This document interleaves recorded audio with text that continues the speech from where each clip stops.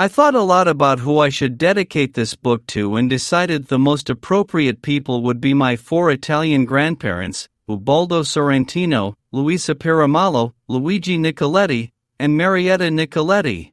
I do not know why they came to America, but like most Italian immigrants, they adopted and loved their new home, while never forgetting where they came from. They instilled the love of family in their children and grandchildren and passed on Italian traditions.